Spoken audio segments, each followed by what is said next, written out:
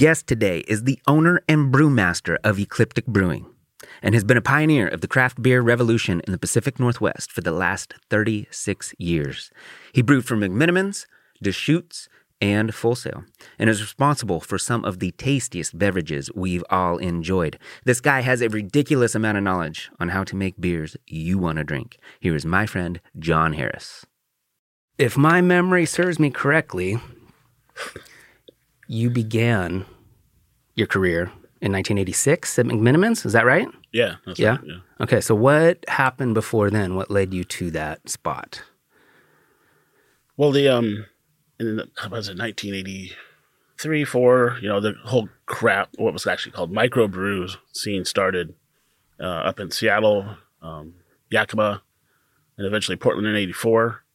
And I just kind of discovered imported beer through a older friend who said, stop drinking the rot gut. Here, let's try this imported German lager. And I was like, wow, this does taste better, And then the whole microbrew started, and I kind of was just trying them as they came out and thought they were fun and different, to something that was more flavorful than what was being made at Blitz Weinhardt here in Portland, Oregon. Well, yeah, what could you get in 84?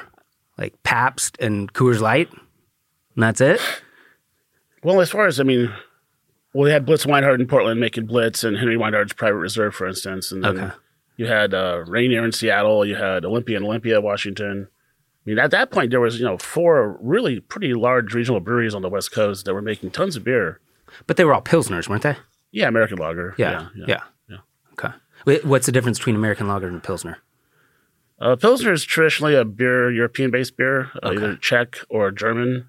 American Pilsner, because they use corn in it primarily. So whereas in Germany, there's a purity law. They had this purity law thing, the Reinheitsgebot, that only allowed malt in beer. Okay. No cereal adjuncts, so no rice, no corn. And then, but all American lager at a certain point after World War II started using corn in the base, probably during the World War II, because there was a shortage of barley. Yeah. So they started augmenting it with another carbohydrate. Okay. To get starch to turn into sugar to make alcohol. So I see. Okay. So in 84, you had these few options around here, and your buddy started talking about German lager? Yeah, he turned me on to Dab lager, and then I eventually found, Guinness and other imports you could get in those days. And so I was just kind of like, into beer all of a sudden, and I, got Michael Jackson, not the gloved one, but the Michael Jackson, a British beer writer, wrote a book called The World Guide to Beer. He wrote other books too, but he was just really instrumental in turning people on to beer and different, unique styles from around the world. He's probably bummed about his name, right? He didn't use the initial or anything, like Michael J. Jackson or nothing like that? No, he was always Michael Jackson, and he was a great guy. Just unfortunately, he's passed now, but he was just a great human being, and he took me on a pub crawl around Europe at one point, or around London at one point, which was really awesome. That when I was in London one time, and so. Okay. But anyhow, so I was into that, and then honestly, like Bridgeport opened, Widmer opened. The McMenamins started brewing at Hillsdale Brew Pub, which was the first brew pub in America in 85. And by the fall of 86, I just answered a random ad that a housemate had pointed to me saying, brewer wanted Hillsdale Brew Pub, and said, "This is your job, go get it." And I'm like, I started laughing like, yeah, right. I know enough about beer to be dangerous. I've homebrewed with very little success. And she's like, no, you go get that job. And I'm like, okay. So off I went, and I ended up getting the job. So this is at McMenamins, Hillsdale. Okay. Yeah. And so what was the position that you applied for, to actually be the brewer? It was like brewer wanted Hillsdale Brew Pub, yeah. So brewer. So it's like there was already a brewer there, and who was staying, and they were getting ready to open up the Cornelius Pass Roadhouse and the Lighthouse Brew Pub in Lincoln City. And so they wanted to have a brewery at 3 different breweries. And then the idea was, 3 people were hired to work at the 3 different breweries. And then this guy Conrad was going to be the manager of all the breweries. Okay. How many McMenamins were there in 1985, 86? 5. 5. And now there's 30, 70? I have no idea, but there's like hundreds of them, Wow. They're everywhere now. But 5 of them. And so, just think about that, though. That's a lot in those days to have that many. I'm sure. Yeah, it was still like a Portland cultural icon at that point, wasn't it? McMenamins? Yeah.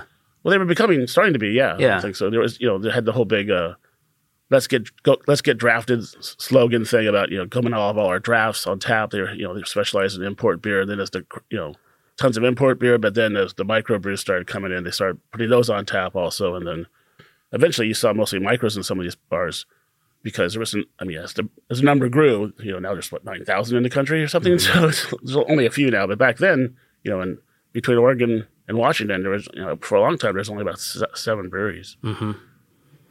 For many years. So what was your shift like when you would go work there? Was it a normal 9 to 5? Did you work at night? No, it was a normal. It depended. It was normal, like 8 to 4, 9 to 5 kind of deal. It was whatever. Ideally, you wanted to be so far along in the brew day before the pub opened. So because you shared a sink with to wash your kegs, you shared that same sink with the prep cook, for the restaurant. So you kind of had to get out of their way to a certain point and then not be in their way. So it was kind of a dance. It depended on the location. But it was kind of funny that you'd had to you need to cut fries.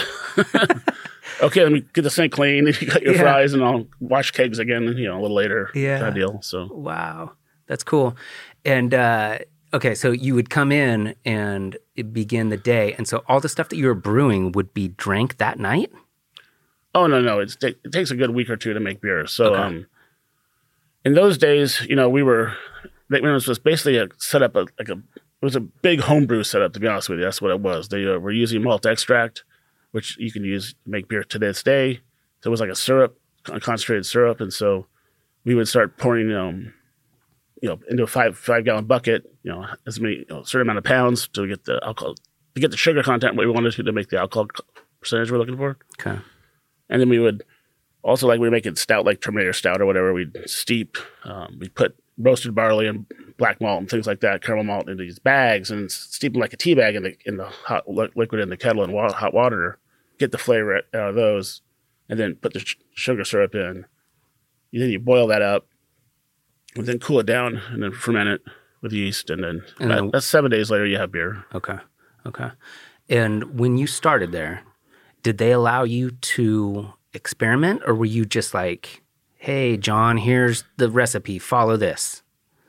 That's actually what the cool part was of starting at McMenamins versus starting, say, locally at Bridgeport or Widmer or, say, Portland Brewing, which opened up right about the same time I started brewing, is that, Widmer's was German, Bridgeport was English influenced, and Portland Brewing had Portland Ale, but then McMenamins was like, let's get crazy. Let's throw candy bars in our beer. Let's make Ruby Tuesday, get sued by the Rolling Stones, which becomes Ruby. Is that what happened? Yeah, but so eventually they got the letter they were looking for. I'm sure the brothers probably have that frame somewhere on their wall, the cease and desist to stop using Ruby Tuesday, and they call it Ruby now, right? So, but anyhow, so no, it was really like, have at it, have fun, brew with fruit. They're really the first brewery to brew with fruit in America was the McMenamins, and to the point where eventually a letter came from the TTB, which was the BATF then, which governed breweries, and federally saying, wait, this is not on the approved list of ingredients. And so we had to petition the BATF. Oh yeah, there's a whole list of things you can put in beer. So they stop you from just throwing an old shoe in it or something.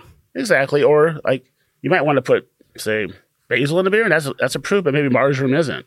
You know what I mean? Or oregano might not be approved, just for example, So there's a whole list, and you can look it up online if you want. It's easy to find it now. But anyhow. So you have to petition to get ingredients added to that list. Well, it's called a formula. You have to get a formula approval. So if it's something that's not exempt on the list that you can just use any day you want, you have to, even to this day, you have to file a formula for it.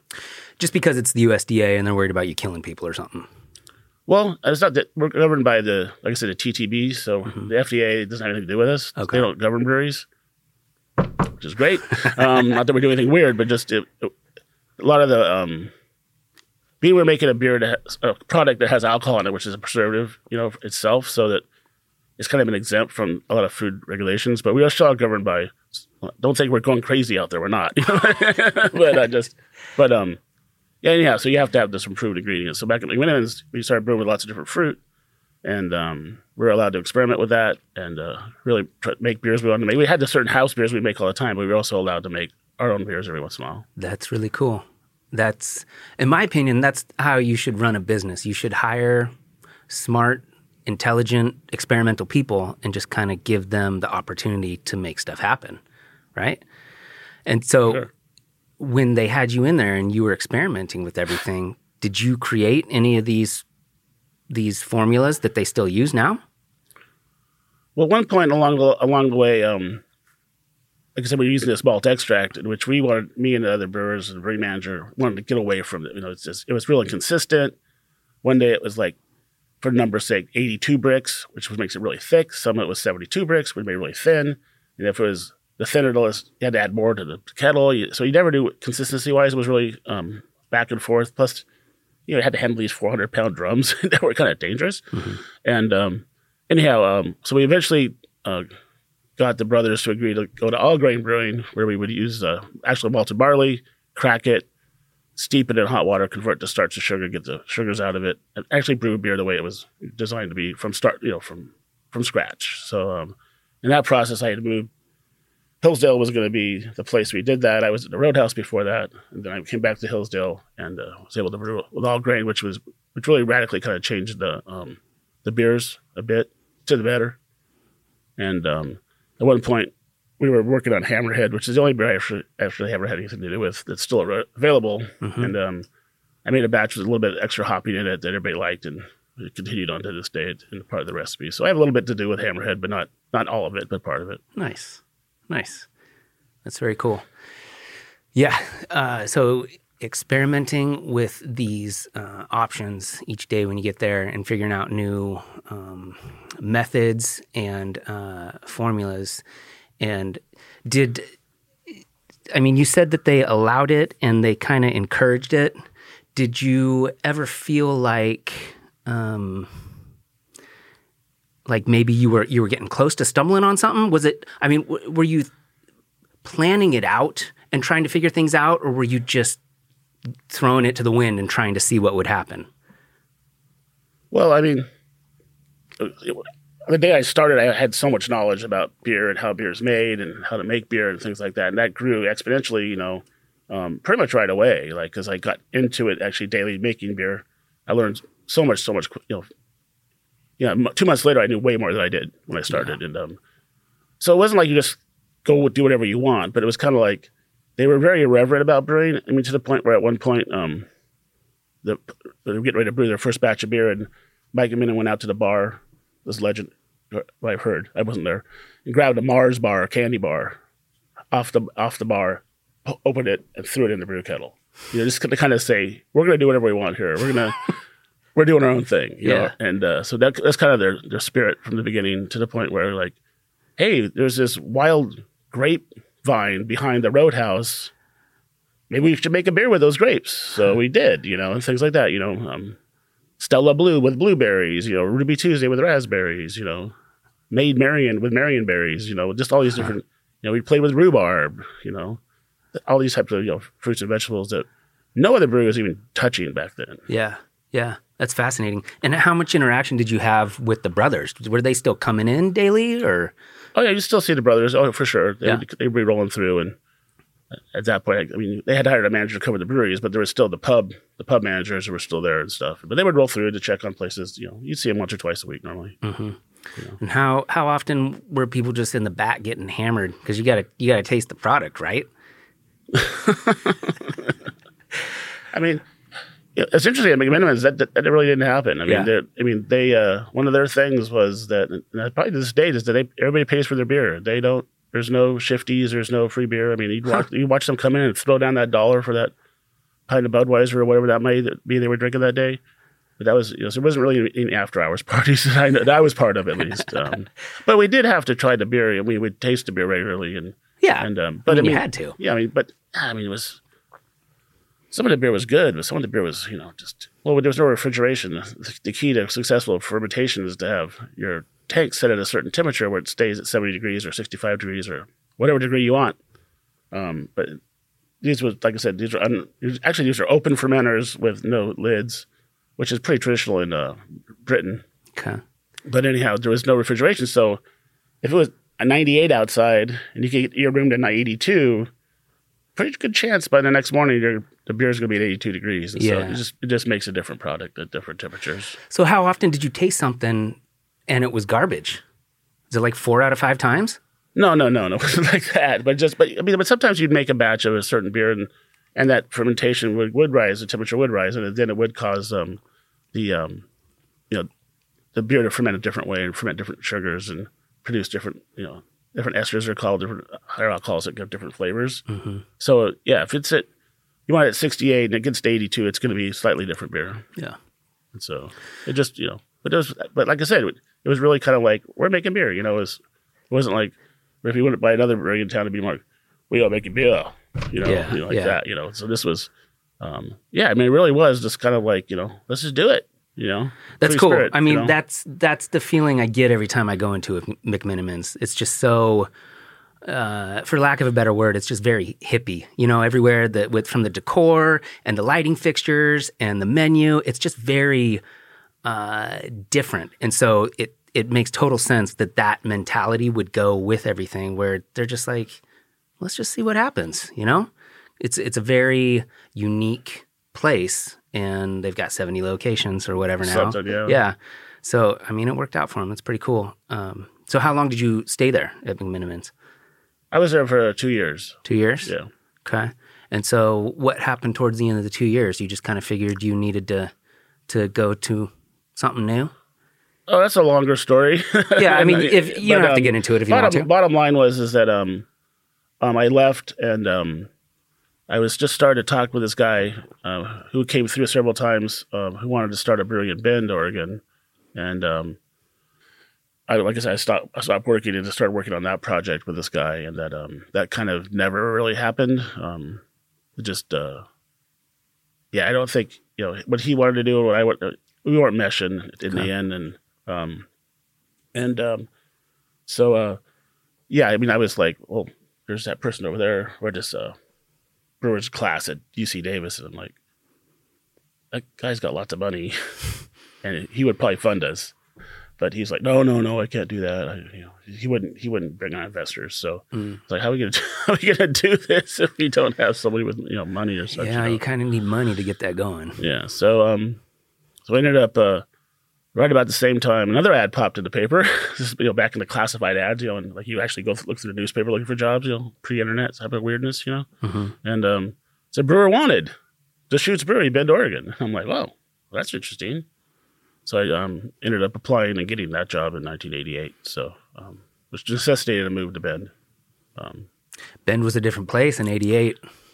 Oh, totally, yeah, totally. It was a recovering lumber town that was heading toward tourist town. Mm-hmm. Bachelor had been there forever, but it was truly becoming what it is now, which is just a big, huge tourist town, tourist destination. Well, yeah, and how many breweries are in Bend now? There's got to be at least 10 or 15. Yeah, there's countless breweries in Bend now. Yeah, there's a whole, at least 10, I mentioned 10 yet. But if you include Redmond, that little patch, a strip of land between Sun River and Redmond, yeah, there's probably at least maybe 15 breweries probably. Yeah. And so in '88, was Deschutes basically the only one? They were the first brewery in Central Oregon, since the brewery that was in Prineville back in the late 1800s, early 1900s. There was never a brewery in Bend before Deschutes Brewery.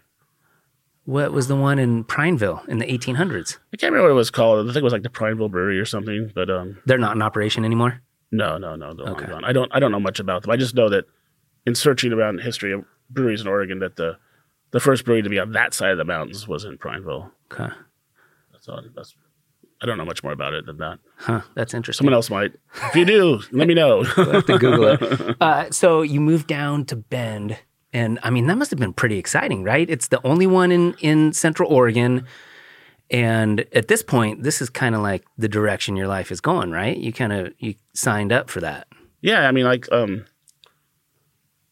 a lot of people can cook at home, but you put them on a line in a restaurant to cook for everybody. A lot of people can't handle that, can't do that kind of work. And similar thing with brewing is that there's a certain piece of science, microbiology meets up with alchemy, and passion. And I was able, at one point through the whole deal that at one point at McMenamins, people were like, other pubs wanted the beer that I was making. Like, oh, we want the beer that John's making. I mean, just like, because I'll be honest, I got pretty good at crafting beer out of non-refrigerated spaces and malt extract and things like that. So just kind of an affinity for it, in my early 20s. And then that just kind of turned into where I am now today, 30 something years later, making beer, so, but no, it was a cool job. I mean, yeah, I'm a brewer, it's like, you what? Yeah, I make beer. And now you say that, it's like, oh yeah, well, whatever. I know 20 brewers over my friends, but back then it was a pretty rare job. Well, yeah. And to be able to go in the grocery store and see a product that you've just made back at the shop, that's got to be so rewarding. Yeah, there's definitely something about, I got like a psychic reading at one point, like 87 or something, by some psychic reading. She goes, what do you do? What do you do? And I'm like, you're supposed to know that. Yeah, exactly. And I said, oh, I make beer. And she goes, oh, you heal people with your beer. So I took that one and I remembered that. It's like, why not? That's awesome, And of course, people can't get on the opposite side of good beer and bad beer, behavior, you could say. For sure. But there's something about making a consumable product, whether that be beer, wine, whiskey, making a great plate of pasta in a restaurant you love, and the chef who could just somehow nuance some flavor you never thought you could get out. Like, what do you put in this to make it taste like this? Can't tell you, that kind of stuff. And there's something about that where you can, like, I made beer, that's been shared at weddings, at, promotions, at funerals, wakes, births, death, it's like, these products have been part of people's lives more than just, part of their celebrations, part of their, you get what I'm saying, driving at. It's like you touch people without even knowing them, It's kind of like music that way in some ways, Yeah, for me, and I think for a lot of people, it's the thing that you do. Like, you go to work and maybe you like your job and maybe you don't, but you get home and that's just kind of how you chill and relax, and it just kind of helps you ease into the night. And so it's a positive thing. It can, like you said, become a negative thing at some point, but it's kind of like a positive thing. And just the same as going to a restaurant you love and getting good food. Yeah, it becomes a part of the person that you're interacting with, and you don't even know you're interacting with them. You're just putting this thing out, and then they're taking it. So that's really cool. Yeah, so it's like kind of like art, in a way. Just was like, well, I hope you like it. That's an ugly painting. I hate that painting. But one may love it and buy it. So, but it's really cool that this whole industry though is like, which was the way it was years ago, where every town had a brewery. And now it's kind of back to that. It took a few years of major breweries to take over the beer sales across the country, but now you basically are finding a brewery pretty much anywhere. Yeah, but it seems like it's pretty heavily concentrated in this area. Is it not? Is it everywhere? It seems like Portland. No, Portland's a mecca for Portland. Oregon in general is a mecca for beer. Just other cities and states that have as much of a beer scene, but some states don't have much of a beer scene. Like North Dakota, for instance. There's breweries there, but there's not a whole lot. Nothing against North Dakota. That's where you're going next. No, but it's just. I was just in upstate New York, and I was driving. It's like Sleepy Hollow Brewery. I'm like, whoa, you wouldn't even know it was just right there on the side of the road. So it's just they're kind of everywhere now. So how long were you in Bend?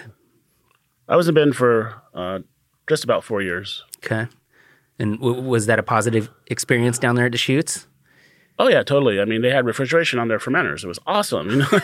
You could actually set the temperature and make that batch, then make it again a month later, and it tastes the same. It's awesome. So no, it was great because Gary Fish, who's the owner of Deschutes, he was looking for someone who actually had brewed before, and so he didn't necessarily just want someone who came out of the UC Davis brewing program or something, who was really trained to read lab reports and work at Anheuser-Busch or Budweiser, or Miller or Coors, but he wanted someone who had a couple years experience, and I kind of fit that bill right away, kind of. So I went down and interviewed and got hired, and and there I really had total, other than 3 starting beers we had that he wanted to keep going all the time. It was once again, it was pretty free reign to make whatever you wanted, but the difference was that fruit was not allowed.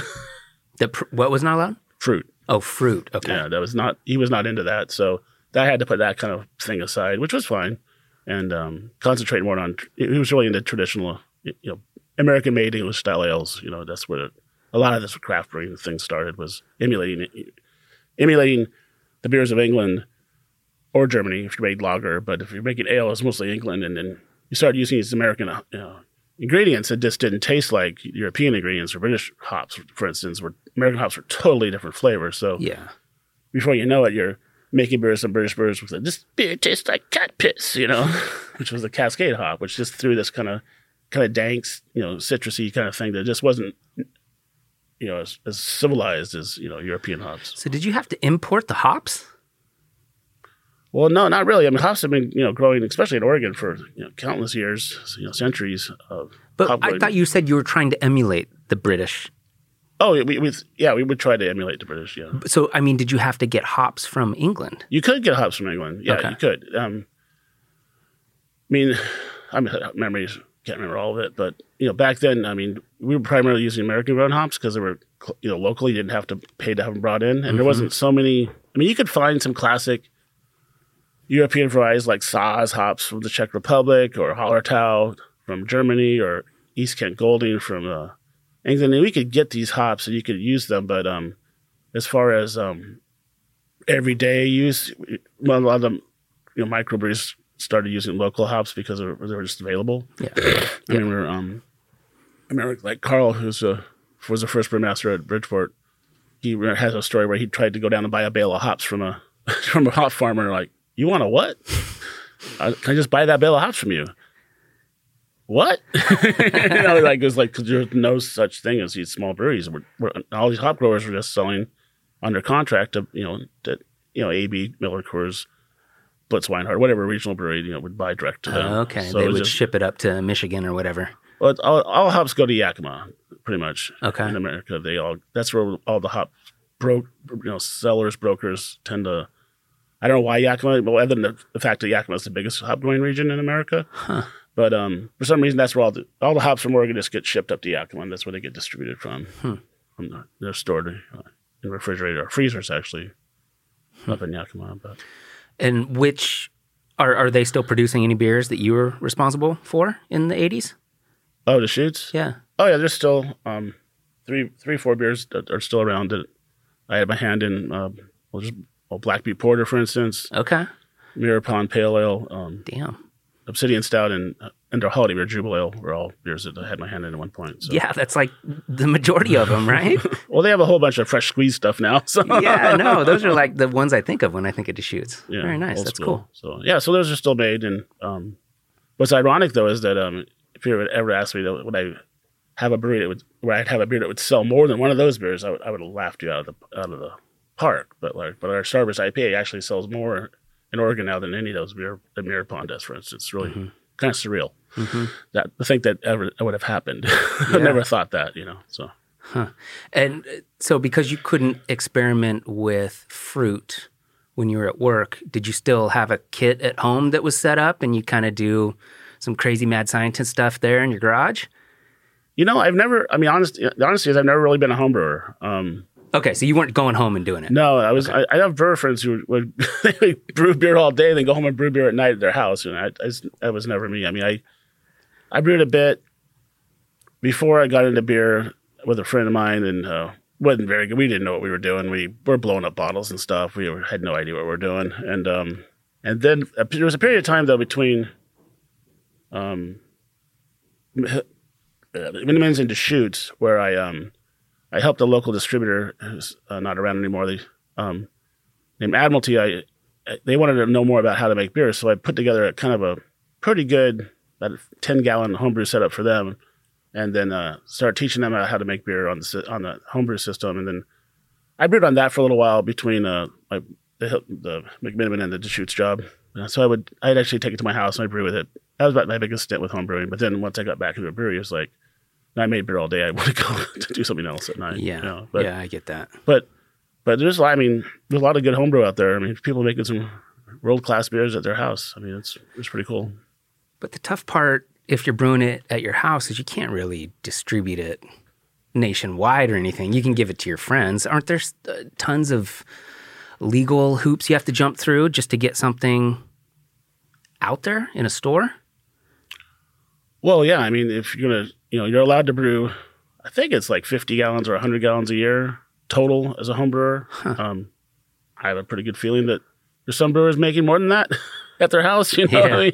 I have a 15, 30 gallon system. Oh, let's see, 1, 2, 3, you're done. But anyhow, long story short, yeah, I mean, if you want to, to become a licensed brewery, you have to get federal approval and also state approval.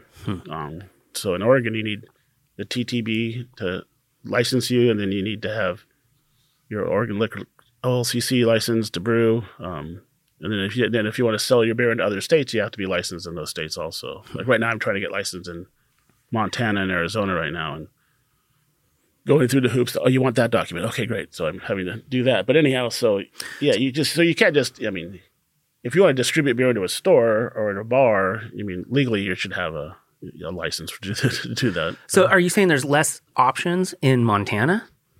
If you went to just like a 7-Eleven or something, you wouldn't be able to find as many types of beer because everybody has to get an additional document to sell it there? No. For us to import beer for us to sell our beer to a distributor in Montana, we have to be licensed. That's what I mean. Yeah. But there's breweries in Montana for sure, but not like there is in Oregon. That's for sure. Yeah. Well, what about Utah? Utah's probably fairly difficult too because don't they have limits on the alcohol content? Yeah, if it's over 3.2 or what is 4% alcohol by volume, it has to be sold in a liquor store. Uh-huh. So you'll find full strength beer out there. It's just that you're not going to find it in a Safeway or like Fred Meyer type store that you would hear.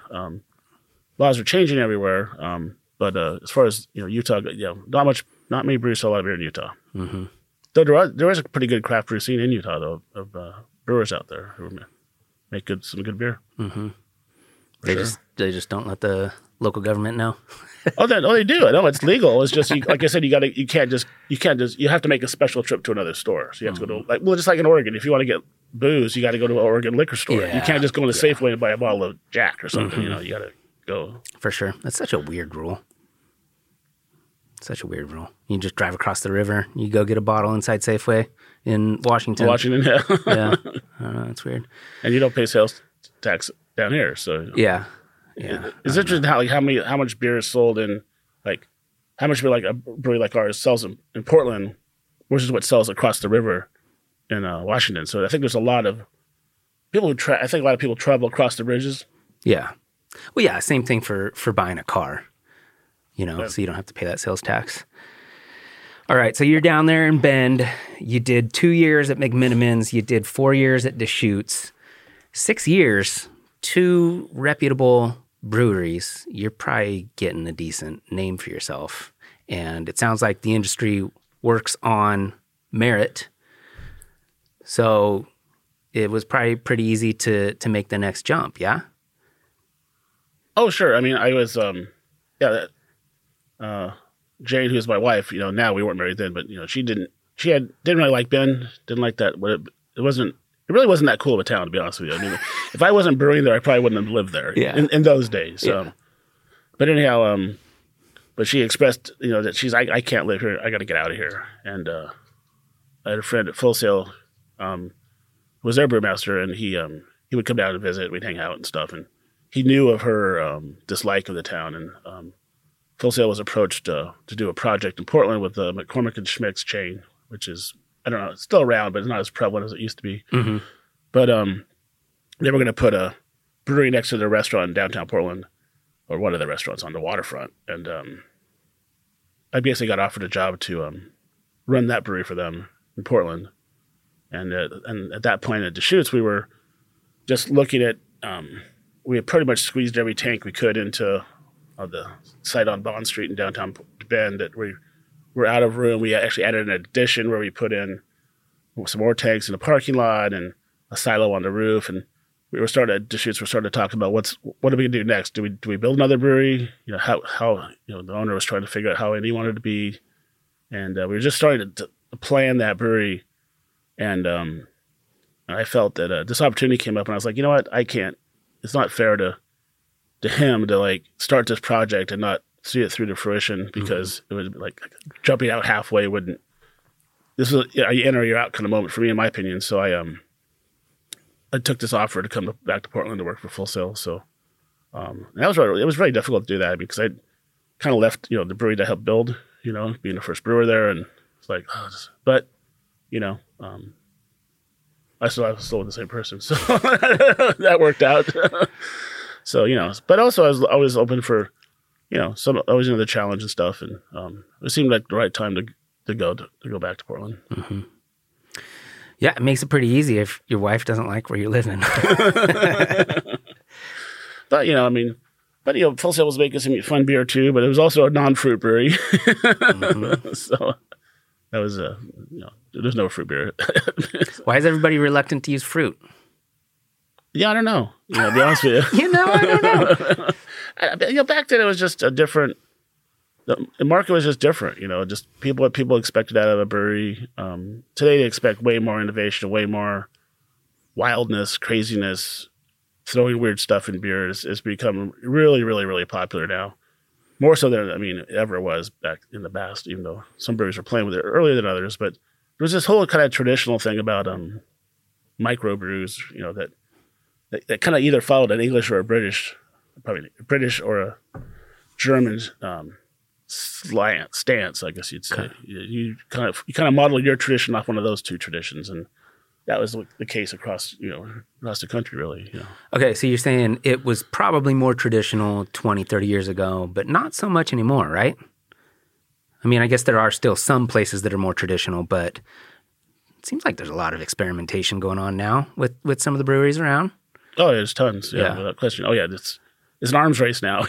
Yeah, it's like, what'd you put in the beer? Oh my God, I never thought of that. Yeah. So you always, it's cool. You always rush into like I made a prickly pear beer earlier this year or late last year. I can't remember, but it made the beer red. It's like kind of cool. Yeah. A little more, I didn't think the fruit was a bit more sour than I thought it was going to be. So if I did it again, I'd make some changes. But it was fun. Just have a red beer go across come across the bar and walk through the restaurant and be like, what's the red beer? Yeah. I want that. Cranberry juice? Well, how do you feel about ciders and how do you feel about seltzers? Oh. Seltzers are pretty popular right now. Yeah, cider is, as traditional as beer in lots of ways. Fermenting apples or pears or both, whatever. I'm not a big cider fan myself, but I appreciate a good cider. The seltzer thing, it's kind of like a wine cooler. It's like the new wine cooler, from the 80s and 90s. The California Cooler, where you're drinking basically a malt-based alcohol product that had some type of fruit in it. So the seltzer thing, I don't know. I might have tried them. I have some. My daughters, they brought some home, and I'm okay. Yeah, it's nice carbonated water with a fake raspberry flavor. Yeah. Oh, whoa, hey, I feel kind of weird now. Yeah. It's like. Well, it's not. Is it how different is it a vodka cranberry if you think about it? Yeah. Well, and then there's people like my mom who will mix it with vodka. So it's just like. Oh wow, seltzer with vodka. It's just like an additional mixer. Yeah, but it's interesting how their popularity is already starting to wane as far as the industry trends are going. They're still popular, but they're not as popular as they were 2 years ago. You could say. Well, it's kind of like in any industry. When somebody pokes through and creates something new, there's this huge rush to get that product, and then everyone else copies it. And so that's what happened. I think, I could be wrong, but I think White Claw was first. It was one of the first, yeah. It seems like it was, and that was the most popular. But then you got like Natty Light, Seltzer, and Budweiser. Everybody had to make their own, and now you go down the aisle and there's 20 different ones, and it just kind of lost its appeal. But there's a certain type of person that just wants to drink those. My buddy, he's just a regular dude, and he prefers to drink those, I think, because they just don't make him full or something. So, I don't know. They fit a certain demographic. Oh, yeah. I agree. I personally don't care. It's like, at least they're drinking, some alcohol. At least, keeping the industry afloat, Yeah. But they're, someone who wants to, watch their calories or whatever, or, and now you're starting to see a lot of the ready RTD cocktails that are now just like, you go buy a margarita, right? A can of margarita right there, so that's becoming pretty popular too. Have you ever seen the little circle thing? They have them at Fred Meyer, and it's just got a top like a can, but it's only like 2 inches tall. I forget what they're called. They're so gross. Huh, I bought one once just to try it. It's kind of like syrupy wine almost. Huh. Oh, they're terrible. Don't get one. Okay. Are they carbonated or? I don't remember it being carbonated. No, it's like fruit juice that had wine in it. Oh, okay. Yeah, it I don't sucked. see that. Don't do it then, right? No. It's such a cool industry, and to me, it's kind of like in terms of figuring out what you're going to do and finding something that people enjoy that they're going to continue to purchase. It's kind of like weddings. Like weddings will never go away. Alcohol is never going to go away. It's a very consistent way to make money, right? Sure. I mean, people love drinking. Oh yeah, that's for sure. Yeah, I mean, it's interesting. Just like right now, I mean, honestly, like the 2022 has been a really for the beer industry nationwide has been a really slow year for some reason, and all the analysts are trying to figure what's going on. Are people drinking more cocktails? Are they drinking RTDs? Are they drinking seltzer? So like right now, beer's just a little soft this year for most breweries this year. Just people are just not drinking as much beer this year as they did last year. So it's kind of funny. Yeah, that's interesting. But I don't need to analyze that right now. But Yeah. Well, so do you have to worry about, at any point in your career, have you had to worry about making money? Or have you always just been the guy who is focusing on the way things taste? Like, are you in the back office counting numbers, and are you just always out there brewing and making the product? Oh yeah, I mean, I do a lot of counting these days. I mean, like accounting, like worrying about, it's 6% year over year growth, this thing and that thing. Do you ever have to worry about that stuff, or are you always just the mastermind behind the way things taste? Oh, I mean, well, in any business, I mean, like, first, I have a brewery. I have a business that happens to be a brewery, not a brewery that happens to be in business. You know what I mean? So it's a business first. So yeah. At this point, I mean, I don't physically make the beer anymore. There's no way I can make all of the beer. When I first started, I did, but eventually I hired another brewer to help me, and then another brewer, then the business grew, and then you got more removed from the brew. But I'm not totally removed from the beer at all. But just I don't necessarily make it anymore. I mean, but I'm part of the when we decide to make a new beer, it's a whole group of us get together, talk about it. We have a small little brewery, only makes 2 to 4 kegs at a time, so we can do a little pilot test batch. So we do a lot more research now than we were able to. In the past, we had to be like, okay, we're pretty sure this is what's going to happen, and then we'd brew it, and then because we only could make 15 barrels or roughly 25 to 26 kegs. So it's like, I hope this idea is good. But after years of experience, and then having other brewers who work with you with their years of experience, you tend to have a pretty good idea what's going to happen. Yeah. But now we're able to really fine-tune stuff a lot better now with our pilot brewery to be able to, let's try that hop. Let's brew another batch of, say, Starburst, for instance. But let's throw this different hop in there and see what it tastes like, see if we like it better. So we can do some more experimentation that way, which is pretty fun. That's cool. Well, I got a little bit ahead of myself. Let's wrap up Full Sail, and then we'll get to Ecliptic, because Full Sail was the last stop before Ecliptic, yeah? Right. Okay. So how long were you at Full Sail? I was there 20 years. 20 years. Yeah. Nice. Long time. Yeah. Basically, I had some kids, needed to have a steady job, you know? And, I mean, the Full Sail experience was great. I mean, like I said, I was hired to run this brewery for them in Portland. They're based out of Hood River. So the corporate offices were 60 miles away. So they really wanted someone they could trust who knew how to make beer. And I had, at that point, 6 years of experience. And having known the owners, they're like, we can, trust John to take care of this for us. And so, but through those 20 years, I mean, when we first started there was added capacity for Full Sail itself, because you got to keep in mind that, like, this is like, look at this, by 1988, you had, just in Oregon, you had Bridgeport, Widmer, Portland Brewing, McMenamins, those 4 breweries. And then in 87, you added Oregon Trail, and what was the other one? Can't remember. Oregon Trail. Then you got Rogue, Deschutes. So, 1988, you only have about 7 breweries in the state. So 7, right? Now we have 300, something like that.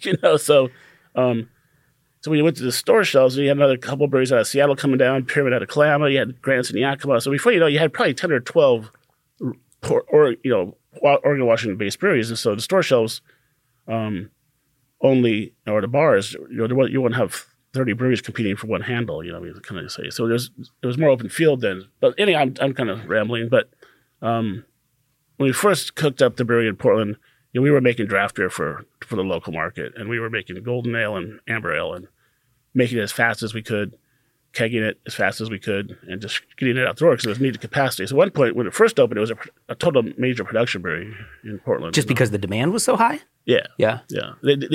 At that point, they were still trying to grow the brewery in Hood River, to eventually growing it to a huge brewery. But it just little, even though it was more of a marketing thing to put this brewery in Portland, because previously, about a year prior to that, Widmer put a second brewery right next door to the Heathman Bakery called Bema Lock, which is now a South Park restaurant. There used to be a Widmer brewery there. You know, so it was like two different owners. So that this model had been established in Portland. But the difference being that, you know, at Full Sail, we put put a 20-barrel system in with 40-barrel fermenters. So, you know, we were kicking out 75 kegs out of a tank, you know, 2 or 3 times a week. So we were like taking over down there. I mean, we took over the sidewalk, you know, it was like, I remember when, like, you know, we were started there, it was level, and eventually there was this little curb, eventually kind of went like that. Like the whole place is sinking down there, you know what I mean? And I don't know if it's the weight of the kegs or what, but anyhow, so that brewery went through many different types of, like I said, we started out just being a production brewery, kicking all the beer out that we could, but eventually 3 years later, when they opened up this new 200-barrel brewery in Hood River, it took a lot of the pressure off Portland. And so in those 20 years, it went through some ebb and flows of less production, more production, eventually settling into me running a program called the Brewmaster Reserve Program, which was basically my program. I decided what beers I wanted to make, but I was also in charge of, you know, like, making the beer, going out and talking about the beer with our distributors, going to see retailers talk about our beer. So I mean, at one point, I was doing brewing for them. At one point, I was in charge of the state of Colorado and Alaska for them at one point for sales. Wow. As they went through the different motions and as their the mission of the brewery would change, I would get turned on or turned off in Portland, and I would go do other things for the company. Like I would go out and be our face, you know, to the distributors and retailers and stuff. So I had a kind of a very multifaceted job. Did you enjoy that part, the traveling and everything? It was all right. After I had you know, my first daughter, it was I didn't dig it as much, you know, but it was part of my job, and eventually that kind of it went away eventually. But I always did travel for the company, did launch markets or do whatever things. But what's cool though is that in that process of all these other little hats I wore at Full Sail, I was able to learn a lot more about the business. So in opening my own brewery, I understood a lot more about the whole market, the whole business versus just knowing how to make beer. So I knew how hard it was to get distributors' attention. I knew how hard it was to make an amber ale when suddenly this beer called Fat Tire rolls through and takes over the world. You know what I mean? Mm-hmm. It was like, oh, we make amber. Oh, they're making an amber. They have a bike on the bottle. That's so cool. I have to drink that beer. You know, it's like as New Belgium basically amberized the entire country. Mm-hmm. Nothing against them at all. Yeah, but just just interesting how, which is interesting. My experience there was very interesting over time. But eventually, they decided that they didn't want to do the Brewmaster Reserve program anymore, and I was like, oh, really? Okay, you want to do this brewer share program, and we're going to let our brewer make beers, and we'll market them, and we'll market the brewer, and I was in charge of just making sure that beer came out right, But at that point, having lost any creative freedom in the company, I was like, I can't. I got to do something else. It just became a job. Yeah, before when I was making, I had this great series of beer called the Sunspot series. It was a Sunspot Ale, or IPA, Son of Spot IPA, Spotless IPA, Grandson of Spot IPA. I had this kind of playing with this theme of spots, astronomy, kind of prior to Ecliptic. That was kind of fun, but it's like I got to name the beers. I got to make. It was like total creative freedom, and so but that went away though. It was like, well, I don't know if I can not design a beer ever again. Yeah. That's not, I don't know if I can do that. So that led me to start thinking about it, eventually leaving there and going forward with starting my own place. Okay. And so when did you start Ecliptic? Technically, it started incorporated in the fall of 2012, and then we opened up in the fall of 2013. Okay. It took about a year to find a building. I left my job in April. of 12, and I signed the lease on the building in April of 2013.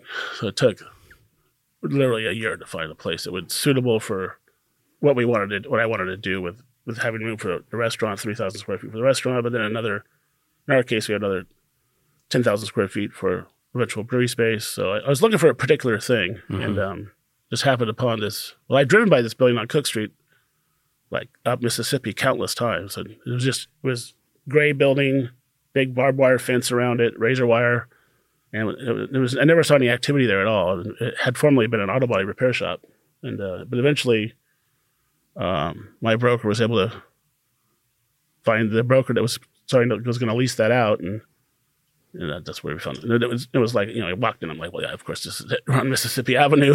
We got 14,000 square feet and a parking lot. Maybe might work. Yeah, that's cool. And that was right as Mississippi was becoming that hot little strip in town. And still is to this day, So we got Prost at one end, and we got Ecliptic at the down. Well, we used to stop at Fremont. I'm saying, no, it goes to Cook Street now, We got to go down the hill one block, so. And so you get to do exactly what you want to do now, yeah? In terms of creating? Yeah, for the most part. I mean, over time, when I first started, I had some what I thought were just awesome ideas for beers that I thought it was like, oh, this is so cool. No one's ever thought of this. I was going to make this beer called Hefeweizen, right? And I'm like, yeah, it's what people don't realize. You've heard Hefeweizen, right? So Hefe in German means yeast. It doesn't mean wheat. The Weizen, that's the wheat. So Hefe refers to basically unfiltered beer. So I was going to make this unfiltered Pilsner and call it Hefepils. Probably someone's actually going to probably pull this off and actually be successful at it someday, but we weren't. So it's like, it just confused people. Like, they're like, is this a wheat Pilsner? I'm like, no, Hefe means yeast. But it's like, so I was just in my own little nerd world, Yeah. Where it's like, this is so clever. It is not clever because people just didn't get it. And eventually, this beer became this, it was called Spica, and it was called Spica Hefepils, and eventually became Spica Pilsner. And then I got accused of being racist because what's with the Spica beer? I'm like, oh no, that's not what I am at all. No. I don't know. It's Spica. Oh my God, I got to change the name, so we changed it to Spectra. No. And then so it went from this kind of nightmare of Spica Hefepils to Spica Pilsner to eventually Spectrum Pilsner. And now we have Pixis Pilsner, but that's many years later. But it's interesting how I really learned about how naming and what you call things and can be really mistaken the wrong way. And I've had brewers coming and going, is this a wheat Pilsner? I'm like, no, Hefe, you mean yeast. Well, to go back what you were saying earlier, too, about Fat Tire, it's important the way you market as well. And it's important the way, the color scheme. And, you mentioned spots a second ago, and all of these cans have the spots and kind of like the starry sky. Is that what you're trying to do here? Yeah, the brewery was, I ran around for brewery names for quite some time, but Ecliptic references the ecliptic plane, which is the path that all the known planets, the 8 planets that exist still, all travel, we're all kind of held in a disk around the sun. So, like a few months ago, we had a great planetary alignment where we had, Mercury, Mars, us, Mercury, Venus, Mars, Jupiter, Saturn, Uranus, Neptune, and they were all lined up in a line in early morning sky. And unfortunately, here in Portland, it was too cloudy to ever see it, but it's not online. Does that count? Yeah, I guess so. But that represents that we're all on this plane, and that's our path around the sun. And of course, it takes us 1 year to go around the sun. It takes Mercury about 38 days or whatever to go around the sun for their year. But point being that I knew that when I opened up as a brew pub, I wanted to make sure that the food was as good as the beer because I know there's tons of brew pubs out there. Their food's just kind of an afterthought. It's like, you want some wings? How about some cheese dip? Or something like that. So I knew that I wanted to have a more of a seasonal food program. A place where you would stay for the food as well. You go for food as well as you would go for the beer. You know what I mean? My whole tagline at first was like the beer will bring you in, but the food will bring you back kind of idea that if we provide really good food, people will. And we also provide wine, beer, and alcohol, hard liquor drinks that someone doesn't have to leave to go get okay, have your beer. I want to go get a vodka tonic. It's like, I want you to just have a vodka tonic here. But most brew pubs didn't have alcohol, you know. So, but the Ecliptic Plane ties into seasonal beer, seasonal foods, as we go around Earth on spaceship Earth around the sun every year, we're back on it's the 18th of August. Yeah, it's hot again, right? Muggy, whatever. So what do you want to eat? Well, fresh tomatoes sound pretty good right now, right? Yeah. So what can go with a fresh tomato? What kind of beer can you make that goes with that? Kind of thing. So okay. So it's just part of the theme, and the astronomy was the big theme because I was at one point when I had more time, I was an amateur astronomer of such where I'd take my telescope and join other star nerds and. We'd go out and look at faint objects in the sky, look at galaxies and clusters and things in amateur astronomy. So it was my big hobby at that point. So I was like, I'm going to make this space-themed brewery. Very cool. So that's where so everything we have here has some form of astronomical reference as far as his name might go. A couple of beers have come out without that astronomical reference, but most have some form of reference to them. Mm-hmm. And so are you able to experiment with fruit now that you're running the ship? Oh, yeah. Yeah? The first thing I did when I opened was I made a fruit beer. Yeah. I got it fresh. It kind of goes back to what I told you a minute ago about the finding those wild grapes behind the Roadhouse. There at Cornelius Pass Roadhouse was like, that made a really cool beer because it brought this kind of I have no idea what kind of hops they were, but eventually I made this beer at Ecliptic when we first opened with a Riesling juice. And that kind of added this kind of wine, that kind of little, white wine flavor to the beer. But not a wine, but just, that was the first thing I did with fruit at Ecliptic was with just Riesling juice. Mm-hmm. And how many different products do you guys have at this point? I've got 4 here on the table. Pyxis, Flamingo Planet, Phaser, and Starburst. How many total do you guys have? Right now you'd be able to get 2 sour beers, Tucana and Carina's tangerine and peach sours. And then we have a porter called Capella. And then we have a newer IPA called LIGO, which is a 16-ounce can IPA. So those are beers. And then Flamingo Planet's a seasonal beer, so that one rotates, which is now a new beer's out called Cloudcore. But gotcha. So we normally have about probably 8 to 9 products out at a given time. So we always have collaborations. We have a collab coming out next week with Holy Mountain out of Seattle. Okay. And we always have something. That's the thing right now. People are putting out tons of beers because that's what the public wants. Yeah. And that's one thing I learned through time is that, make the beers people want to drink. And people did not want to drink half pills. Yeah. 2012, they probably don't want to drink it now. So they just don't know that yet. That's 10 right, years exactly. they will. Yeah. Should. Someone's going to do that and it's going to piss me off. So. Yeah, that's my idea. Well, they'll call it John Harris, hopefully. Sweaty. But well, what's next? You do you have goals of opening another place? Are you cool with what you got going on right now? Are you going to try to go to Japan? Like, what's going on? Well, we do sell some beer in Japan. Yeah, yeah. There's a guy who lives in Portland, and he exports beer to Japan. So he exports a lot of craft into Tokyo. And actually, a couple of years ago, I got to go to the Fuji Festival, where brewers from Mount Hood went to Tokyo, and I guess only about 4 weeks ago, we had Fuji to Hood, where the Japanese brewers came over here. So so it was Fuji to Hood, then Hood to Fuji, then the pandemic.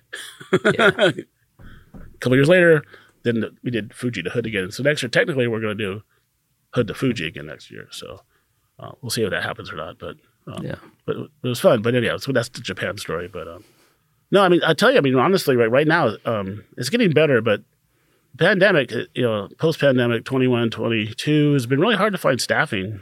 It's been a real issue. Not that it's a really fun topic to talk about, but but in business, it's just to find people to work has been really, really difficult. To the point where we had a second location actually opened. We opened about not quite a year ago.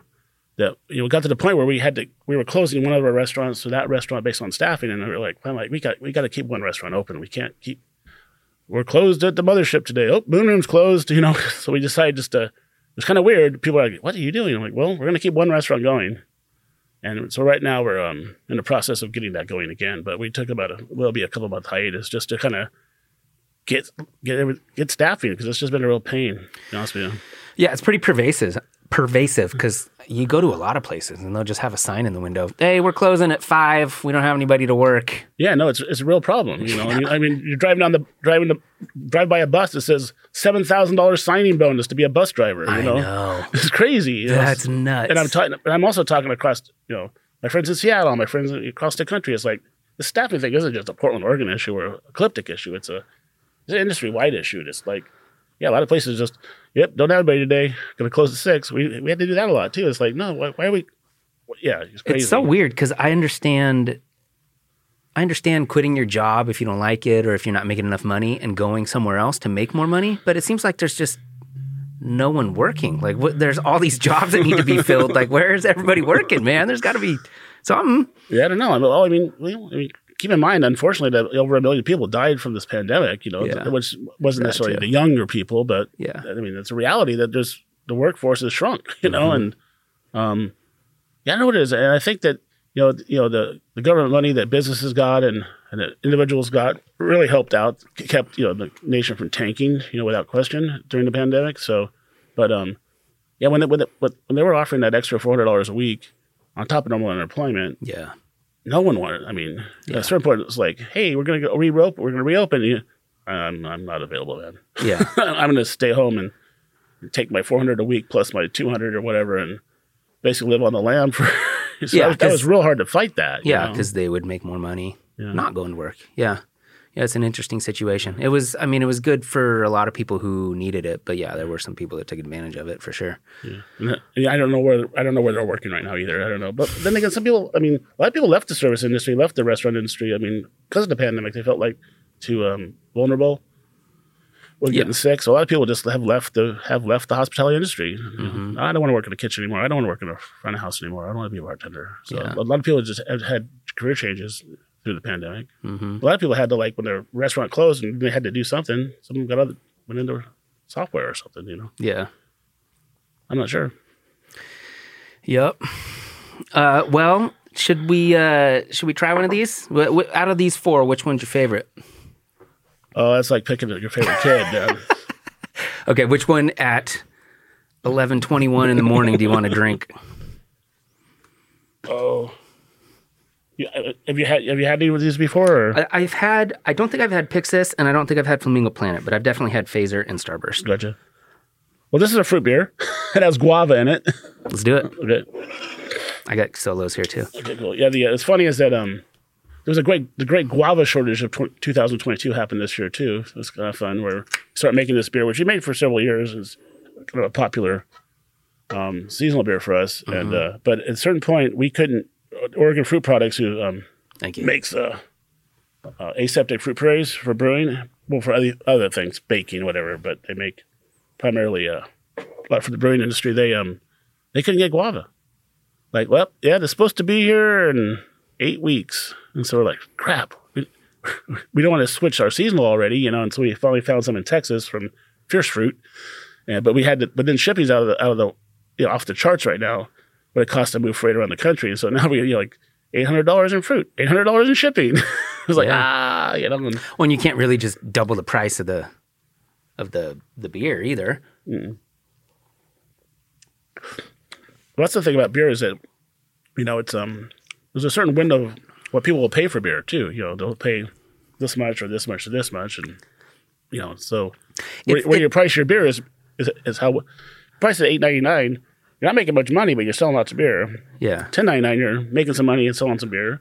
But if you're like up to $12.99, $13.99, now that's a pretty expensive 6-pack these days. Yeah, it's pretty weird though how you'll justify it though, because if you go to a restaurant or you go to the brew pub, you'll order a $7 beer and not think anything about it.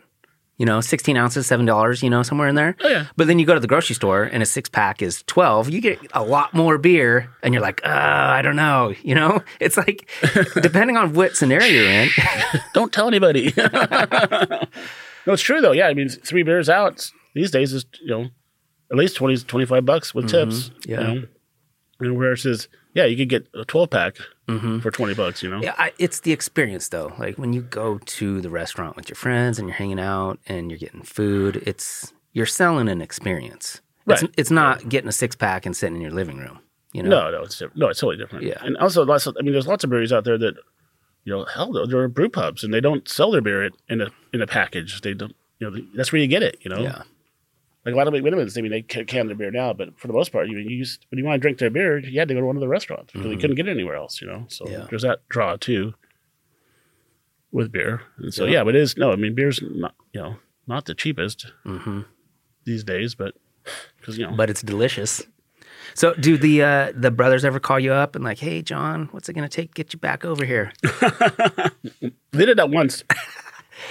Before they opened the Edgefield Brewery, I got a call from Conrad and saying, hey, man, how's it going? Doing great, man. How you doing? He's like, you ever think about coming back to Portland? I'm like, well, not necessarily. And he's like, well, we got to do this Edgefield thing. We're going to put a big brewery out there. And we thought, with your newer, my newer experience, we thought about you. And I'm like, are your fermenters refrigerated? Yeah. Which is my call to arms here, right? Yeah. And I decided, I said it to shoes. I decided not to take that job. But Yeah. it was nice to have Shopper back. And actually, every year there's for the Hillsdale, or for the Barley Mill anniversary, which is up on Barley Mill's on Hawthorne. They always brew a beer at Hillsdale to celebrate that bar. And normally sometime in the spring, about April, they'll gather the family together, I guess you'd say. And so I've been invited in the past few years to show up, and you bring an offering and you sit around and you have lunch, and I remember one year I came and I had a bottle of a Stella Blue, which was a blueberry beer I had made back, and I had given my sister, graduating from high school, this bottle of blueberry beer. And she never opened it, and eventually I asked her if I could have it. And she said, yeah, you can have it, because it's been sitting in my parents' house for decades. And I was able to go to one of these lunches where I have brought Stella Blue from 1987. And they're all like, oh, my God. That is so cool, And it's probably the only one, right? Oh, it was bought off the tap, Yeah. It was just at Hillsdale on the bottle. But anyhow, long story short, they gathered. People get together this once a year, and you bring offerings, and they might recite poetry, and they'll rip a piece of the poetry and throw it in the bucket, and everything goes in the bucket. Eventually, that whole bucket, whether it be like, I brought this bottle of Jack Daniels or I brought this bottle of Mondavi wine, it can get pretty like. You're tasting some pretty killer shit at one point, and you're like, oh my God, this thing's 50 years old, or whiskeys and all this stuff just the bucket then goes, as the beer is being brewed that day, at the very end, it goes into the kettle, it gets boiled up and becomes part of the anniversary beer. So they still do that. It's pretty fun. That's cool. So that's cool. So I was able to make it this year. Can't remember why, but I couldn't make it. Because basically you have to give the whole day over to it. Yeah. Because it's like, you're done. It's like, where's the lift? Yeah. Get me out of here. But but it's but just those kind of traditions are fun. It's the fact that there's such history now in beer. There's people are like, oh, you're a legend or whatever. I'm like, no, I'm just making beer. I've just been making it longer than a lot of people have. Yeah, but I mean, that's why I was so interested when I heard about you. I was like, man, he's been doing this for 30 years. That's significant. All the things you've seen and all the batches you've brewed and all the things you've tried. Like, you have a wealth of knowledge on all this stuff. It's pretty cool. Yeah, no, it's been fun. I mean, this really cool job turned into a career, which then turned into just. It was really cool is how many people are employed by this craft beer business now. Yeah. All the cool hops that are been made in the last few years because of craft brewers driving these hop growers for innovation and new flavors and trying to drive new flavors into hops, and getting mango out of a hop versus putting mango in your beer, or strawberry out of a hop, and just that whole side of it, just all the brewers, they've been making beer for so long, but the young ones I get to meet are just piss fire, ready to go. Like, we're gonna do this, and I'm like, yeah, and I was like, yeah, go, do it, and so it's really cool that, shit, there's people who weren't even born when I started brewing, who are brewing now. Yeah, it's pretty cool. Not that I'm not old, but I'm older. That's all right. Good things come with age. Cool. Well, John, I appreciate it. Thanks for coming down. Thanks for inviting me. It's been fun. Yep. All right, cheers.